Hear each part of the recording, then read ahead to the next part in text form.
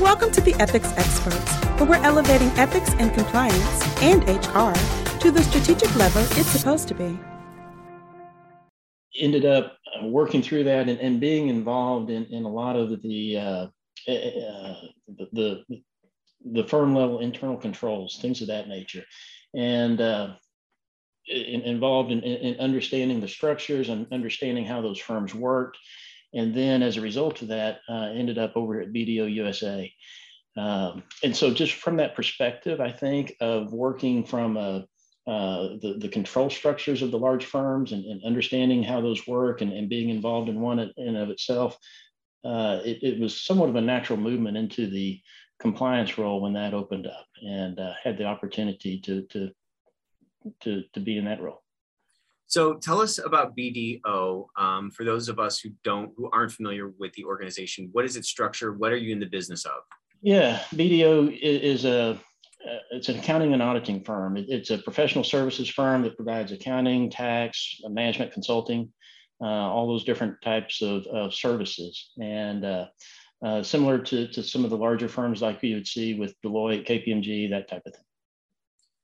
So when you first got into public accounting, this was before WorldCom, this was before Sarbanes-Oxley and all those kinds of things. And how has that landscape changed, over the last 20 or 30 years, and how has that sort of changed the things that you need to look out for as a compliance officer with respect to the business that you're in?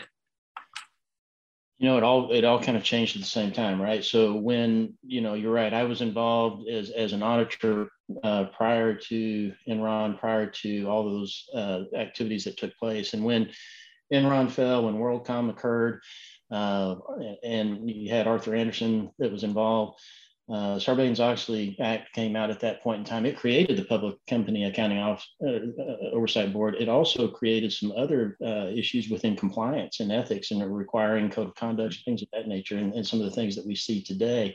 So within that act and so forth, the requirement to for audit firms to audit internal controls of companies and to have an opinion on the internal control structures of companies that were audited and so forth for public companies, that really created a different trajectory, I think, in terms of how audits were looked at prior to that point. And, along with that, you see a lot more regulation that came along. And I think you also see kind of hand in hand the growth of the compliance and ethics group at the same time, the compliance and ethics offices over that course of time too. So I would imagine a lot of people would think, boy, it's probably really easy to be a compliance officer over an accounting firm because accountants are so conscientious in general.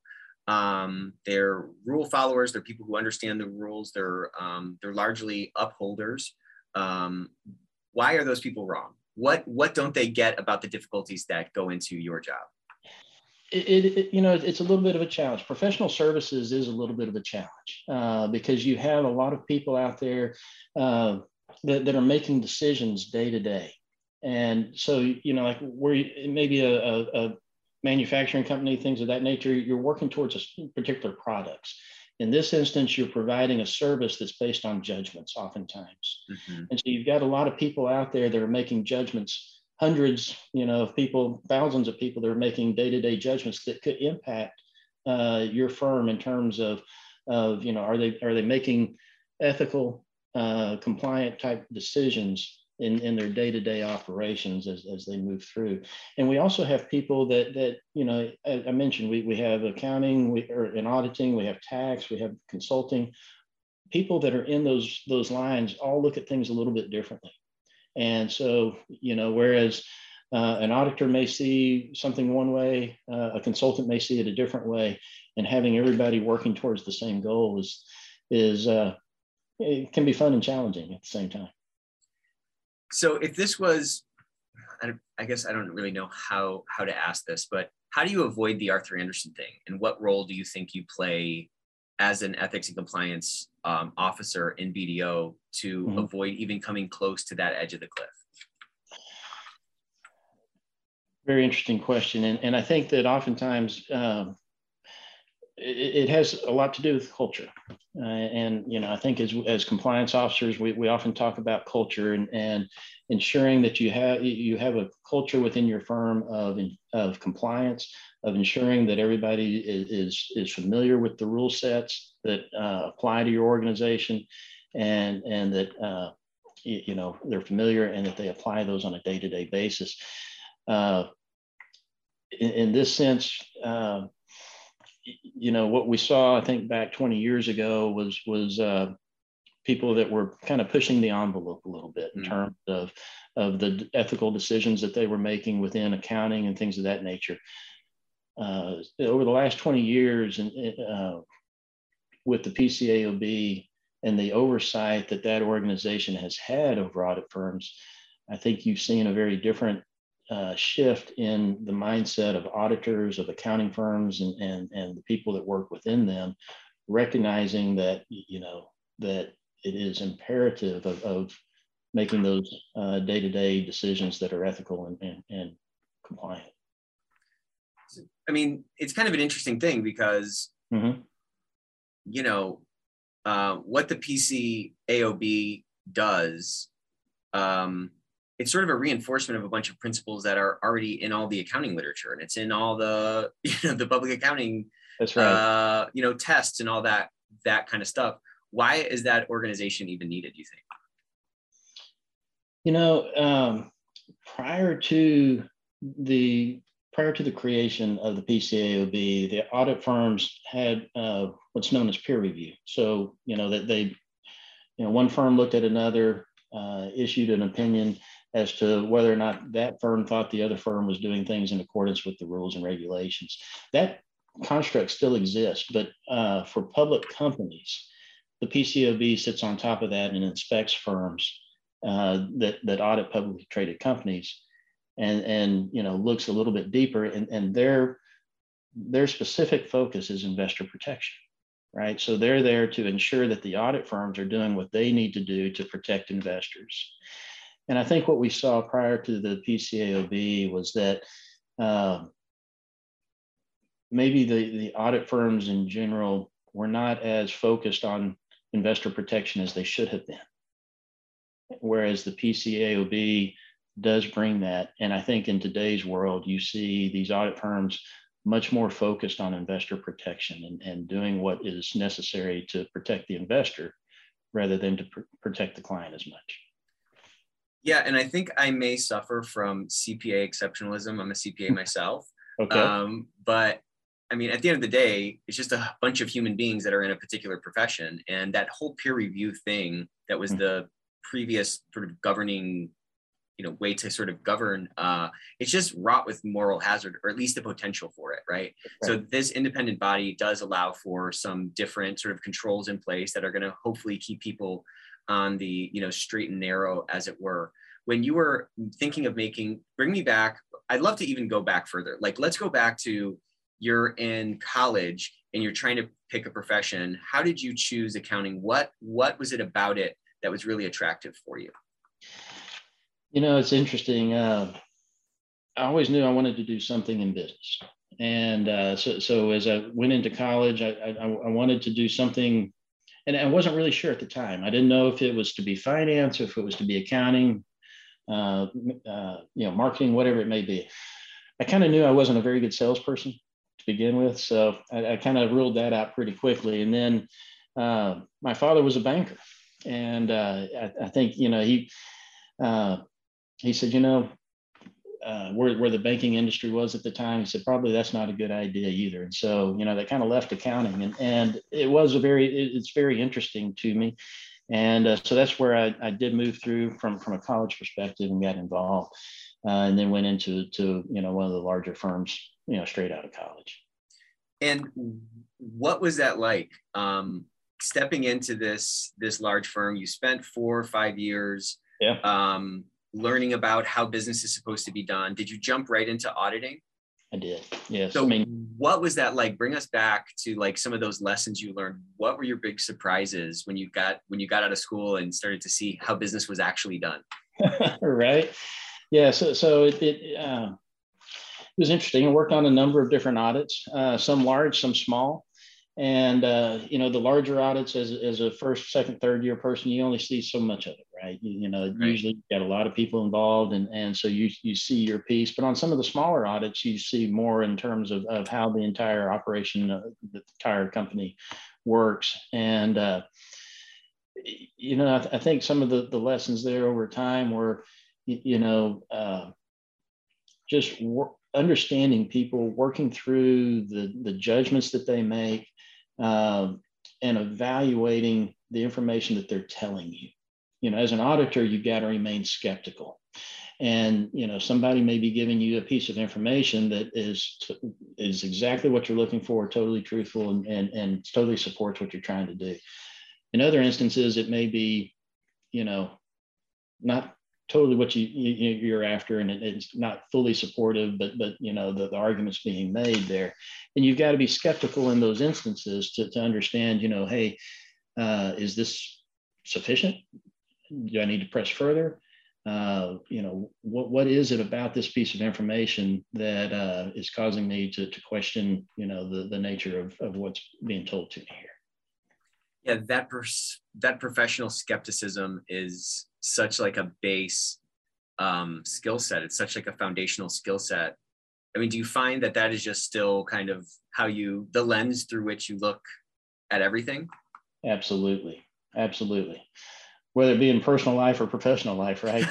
Yeah. So my family looks at me like, you're just way too skeptical. But that's just the nature of what it is that we do for a living, that you have to remain skeptical, that you have to evaluate the information that's being provided to you to ensure that what you're looking at is appropriate.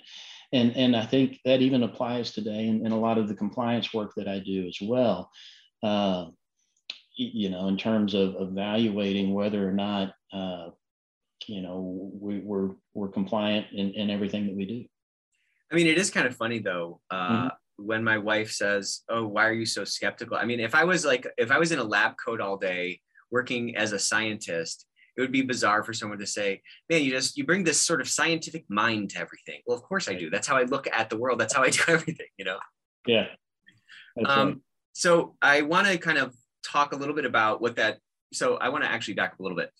Sure. I always found it so my story was, I grew up in a small business, and I was so excited to get out into the real world and see how business was actually done. Mm-hmm. And I thought it was going to be this this moment where the clouds part and the rays of sunshine come down, and I just get this sort of like massive level of enlightenment. And what I found was it was a disaster.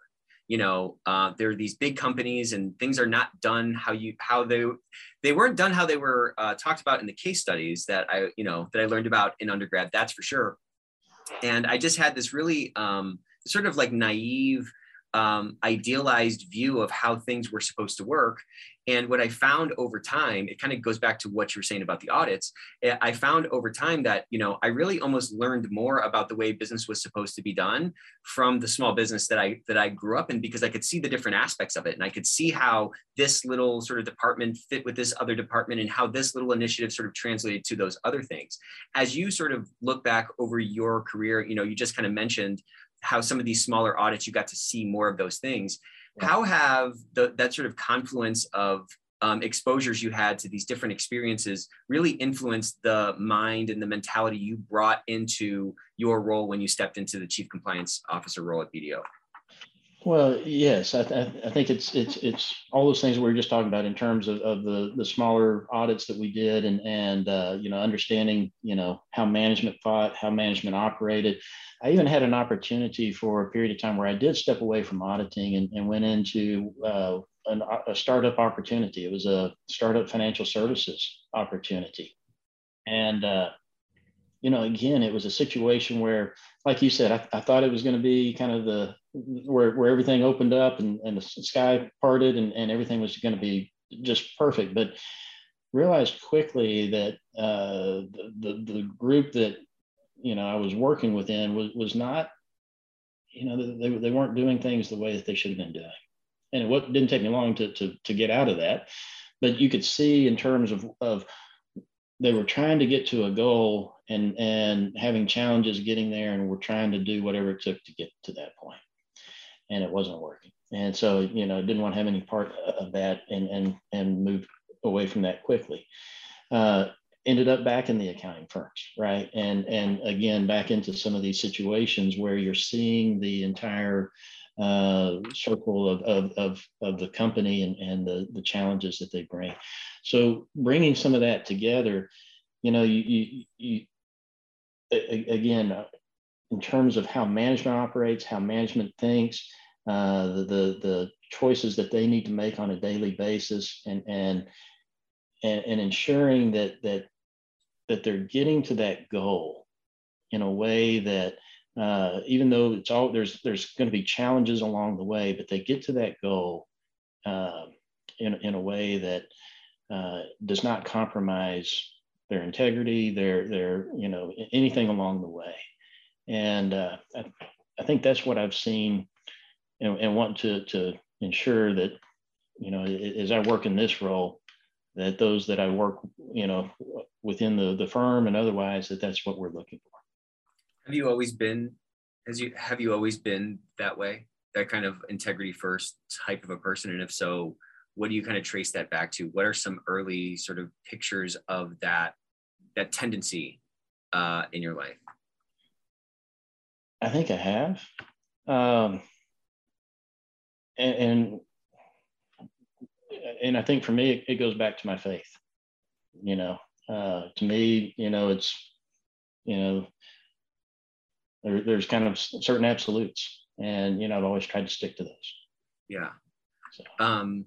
Yeah. You come across as a very, earnest, a very sort of genuine person. And, as you were talking about, that experience you had at that financial services company, mm-hmm. I'd love to understand what that was like as the sort of scales fell from your eyes, so to speak. Because I'm sure there was a lot of really exciting things to say, cool, this is kind of a startup. This is going to be kind of a fast-paced, fun thing. It's going to be such a change from the public accounting life that I've been, living. Because there's a certain rhythm and cadence to that life that I'm sure, this sort of felt like a promised land. Tell me about what that was like when you sort of jumped the fence into the greener pasture to realize it was maybe, not green at all. Well, it was interesting because the gentleman that was trying to start that had a pretty good reputation within the community. He had done a few other things along the way, and so had pretty good reputation. And I thought it was going to, so what, based on his reputation, based on what I thought he was going to be able to accomplish, it sounded like a really good opportunity. And I remember talking to the office managing partner of the firm that I was with at the time to go over to this entity. When I was telling him that I was going to think about doing that, he said, be careful. I remember him, kind of cautioning me about that. And then getting over there and realizing that, a lot of what I thought was there, a lot of the infrastructure, a lot of the funding and so forth that I thought this gentleman already had pulled together was not there. And, he was trying to run more from the seat of his pants to push forward, and really doing it based upon his past reputation rather than, having everything together and moving forward. So it was pretty eye-opening. Well, it's so baffling. I don't know if it's baffling. I mean, you see it kind of all over the place. You see it in sports, you see it in business, you see it all, where people sort of get so fixated on this outcome. And it's like, I'll achieve this outcome by any means necessary. Right. And, you see it in, in, I don't know, guys who do steroids to get the championship or to get the belt or whatever. Mm-hmm. And they have to, even say publicly that they would never do such a thing and blah, blah, blah. And I always wonder, for folks like that, where they seem to have this sort of lock solid, ironclad reputation. Like, was that a genuine reputation? Was that a facade? Was it sort of, it was genuine the whole time. And then there was a shift of priorities where it's like, man, I got to make these numbers look good, or I have to hit this sort of life goal for my own ego, or I have to, pay my mortgage. And then there's this moment of compromise.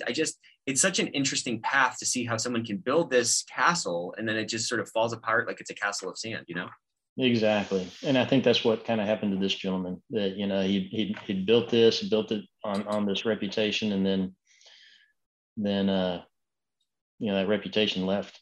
It's crazy. And what is it? What is your success really built on? Is it built on your wit? Is it built on the fates? Is it built on just randomness? Is it built on what's really the lever to pull, and what do you compromise?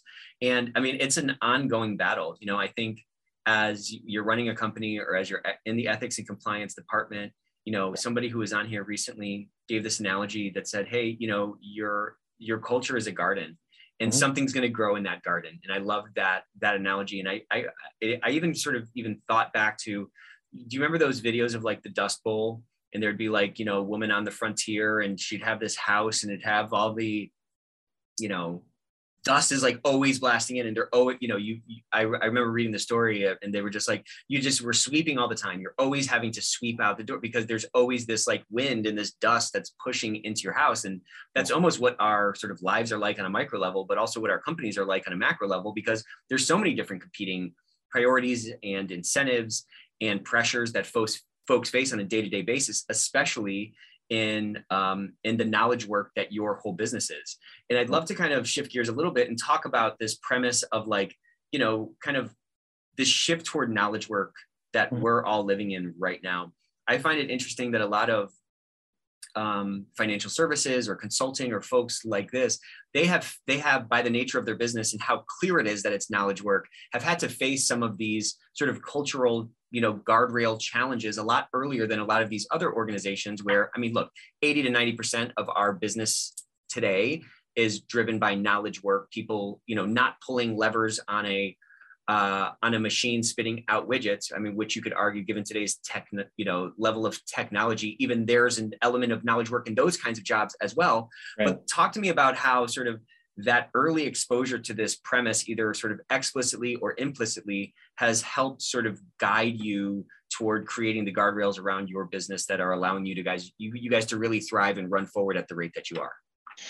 Yeah. So I think that, in company cultures, you really have to me, it's about investing in the people and about ensuring that the people have what they need to work, to enjoy their work, to thrive, and to find meaning in the services that they're providing.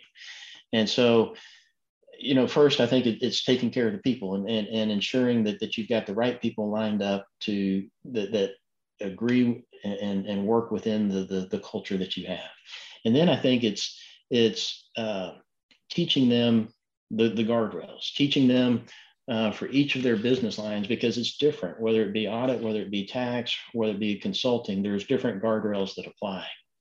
Because, for instance, in audit, we're looking at the rules around from the SEC or the PCOB or the AICPA and the professional standards that relate there from the IRS, on the tax side, that's what they're looking towards.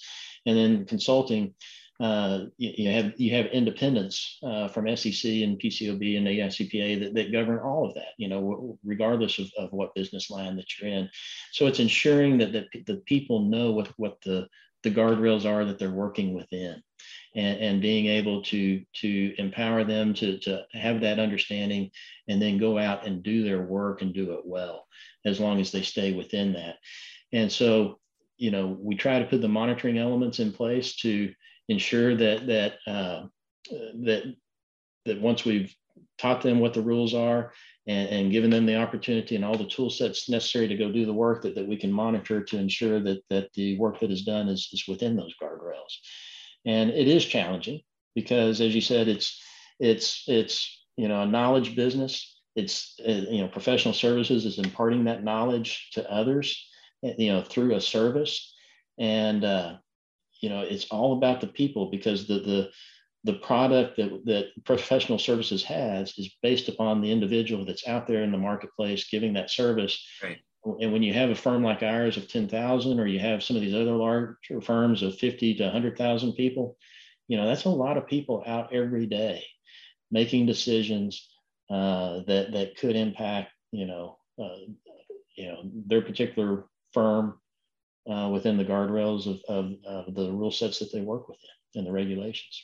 Yeah, there's a whole slew of challenges that Right. a business like yours faces that, are very unique to you. Mm-hmm. I mean, to that exact point. I mean, there's people all over the place. You guys are traveling, and I mean, COVID notwithstanding, Right. 90% or 80% of your folks are probably on the road half of the time. There's a lot of opportunities for things to go wrong. There's a bunch of sort of regulations because you're auditing public companies that, trading regulations and disclosure things. Like there's so much stuff that you have to sort through. Right. Um, I'm just kind of thinking through what it must be like to keep all the plates spinning that you have to keep spinning. What was the state of things when you stepped into BDO, and what, as you were kind of assessing the lay of the land, what were popping out as like, okay, I'm going to get a ton of bang for my buck for this initiative. And, ultimately I'd love to hear about what you're most proud of Mm-hmm. over your time there. I joined, when I first joined BDO, I joined it to work within the quality management function of the assurance practice, based upon the experience and so forth that I came from with the Public Company Accounting Oversight Board. And as a result of that, yeah, there were some things at the time that, we needed to implement.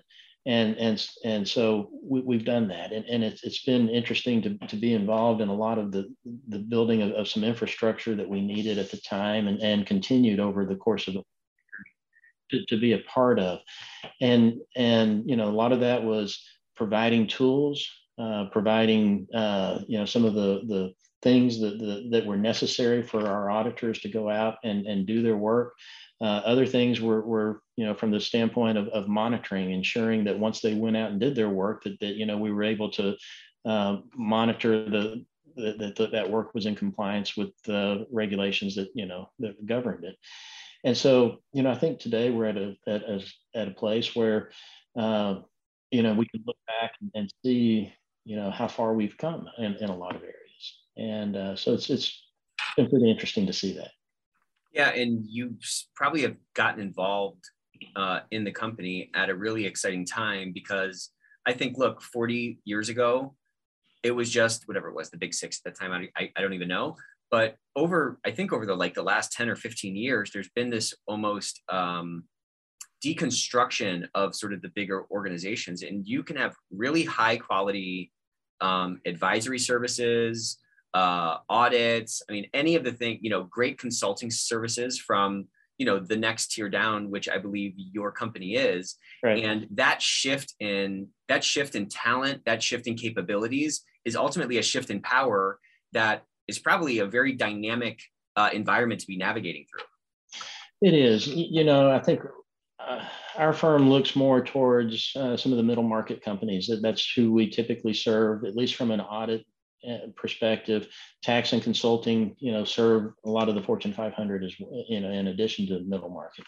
But we've seen, over the course of time, particularly in the last 2 or 3 years, just as you mentioned, kind of a shift in some of the professionals and talent. We've seen a lot of influx from people that, wanted to get involved in our organization versus maybe some of the larger organizations. Right. As well. And so we've seen that over time. Yeah. Well, and a lot of that entrepreneurial opportunity exists at a company of your size to really put some of your own English on the ball. And I'm sure that was very true as you sort of stood up and sort of grew this compliance program that you're the head of.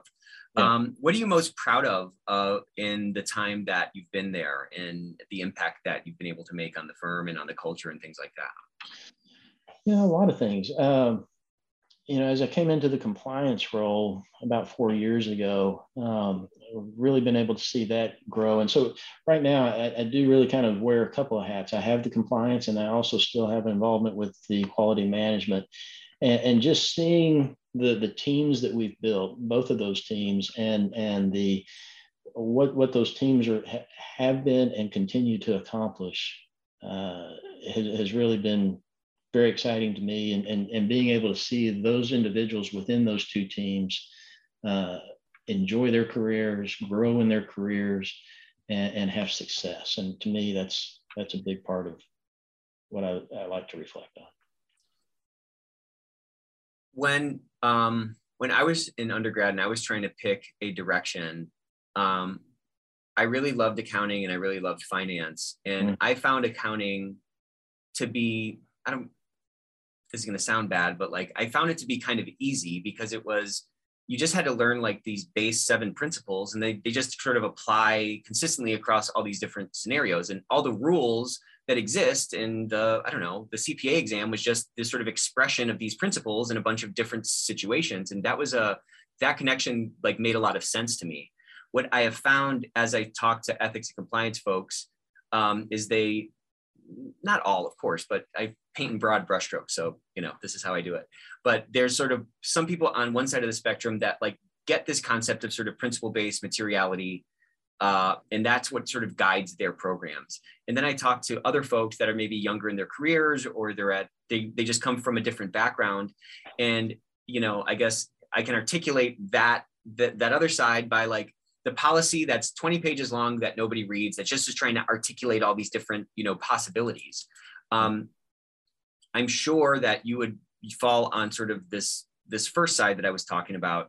How have you been able to convey the sort of compliance and ethics, initiatives on a principle-based basis? And what advice would you give to somebody who finds themselves sort of caught up in like all the weeds of all the details, and who gets sort of, they can't seem to sort of push the rock up the hill to drive the behavior change that they want? Right. It's interesting. Some of the rules are very clear, and when you read them, it says pretty clear what you need to do. There's other rule sets. We're dealing with some of the OFAC sanctions, and that comes in through my group as well, right? And sometimes those are not as clear cut. Mm-hmm. And so when you've got different rule sets here, and some are very clear, some are not. And I think it's working within each of those sets and the people that you're working through, and knowing what the outcomes should be and how regulators would look at certain things, and saying, hey, in this instance, you need to be very detail oriented. You need to know exactly what this rule set says, and you need to apply it. And here's why, and educate them on the outcome, educate them on what may be the result if they vary from what the rule set says. In these other instances, maybe where it's the rules are not as vague, or excuse me, that they're more vague. Mm-hmm. It's teaching them that, hey, it may not say this specifically, but here's what you need to be thinking about. Here, think of it in this sense, and really try to educate the individual in terms of what it is that why it may be written in a vague way, why it may be written that way, right, and what they're trying to accomplish. And so to me, it's a lot of the education and getting them to that ultimate outcome. Yeah, because it's so hard to memorize all of these rules, but if you can understand the why behind the what on that page, or at least understand the direction behind it, you can start to engage on a deeper level and a more sort of cognitive level that I think can really drive the behaviors that we ultimately want.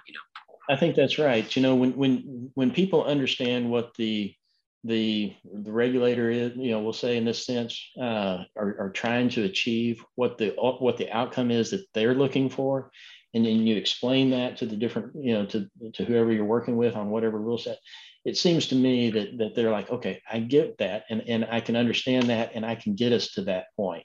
Mm-hmm. But if you just put something in front of them, like you said, it's like pushing up a hill and they don't understand it. But you kind of have to give them that larger vision. So let's jump in our time machine. Let's go back to a young Blake and give him some advice you wish you had 20, 30 years ago. Yeah, I think it has a lot to do with people, and just being sure that you invest in the people, invest in the people, in your relationships, not only with your family and friends, but with your coworkers, and all of your coworkers, from the intern all the way up through the highest levels in the organization, anybody that you come into contact with.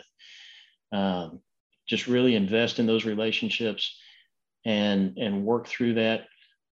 And, you never know later on in your career who you're going to end up working with later. And so, I think some people see coworkers as maybe a stepping stone, which is a bad idea, right?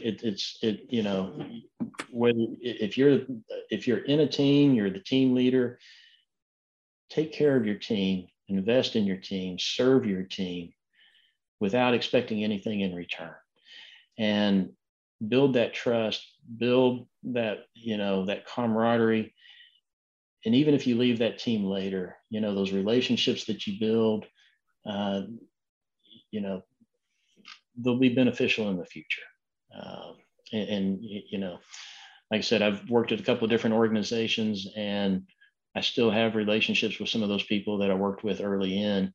And some of those relationships from years back, you know, are still some of the stronger relationships I have today. So why do you think, that's phenomenal advice. Why is that such hard advice for folks to really live out? And I mean, why is that profound? I think it's because a lot of us live in the moment. A lot of us are focused, are very goal oriented. We're focused on getting to that next level. And I think that, you know, I think we're so much focused on that we're not thinking about, you know, the longer term and how we interact with somebody today, how that might impact us later, or may impact that person later. And so I think we got to have a view more, you know, longer than just the short-term goal that we're trying to achieve. You know, I was talking to a guy, and he said, you know, this universal principle of reaping and sowing is in full effect. And he said, I used to think that was just kind of karma. Like if you do something bad, then something bad's going to happen to you. Or if you do something good, then that's going to come back around.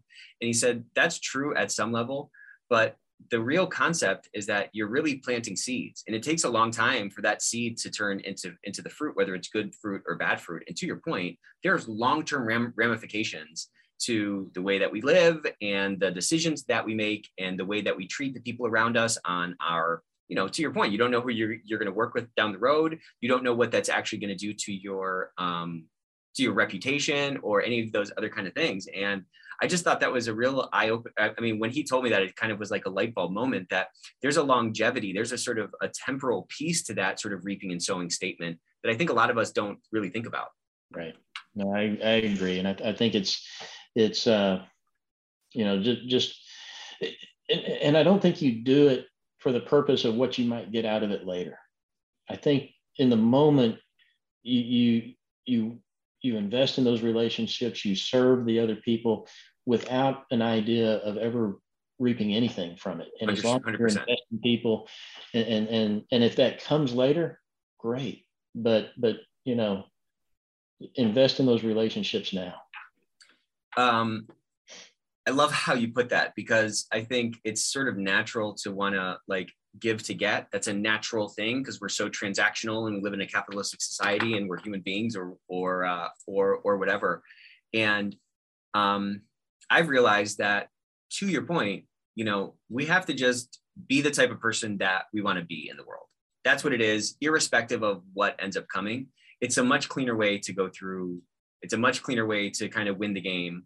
And then you're not caught up in the, pardon the pun, but like keeping a balance sheet of all the giving you've got, you've done, and all the getting, and has that balanced out. And like, there's no, you can't quantify that in the first place. And in the second place, it gives you just so much more budget, so to speak, to be that type of person, you know, to lead with that and make those investments in folks. Anyways, I feel like we could keep talking. Had a lot of fun with you today. Blake, what are any parting words? Where can we find you? What would you want to leave us with today? No, as where you can find me, as you mentioned, I'm Chief Compliance and Ethics Officer there at BDO USA, and you know, you can reach me on LinkedIn, however you want to, but appreciate the opportunity today and appreciate you inviting me here. Yeah, thanks for coming. Yeah. Until next time. Okay.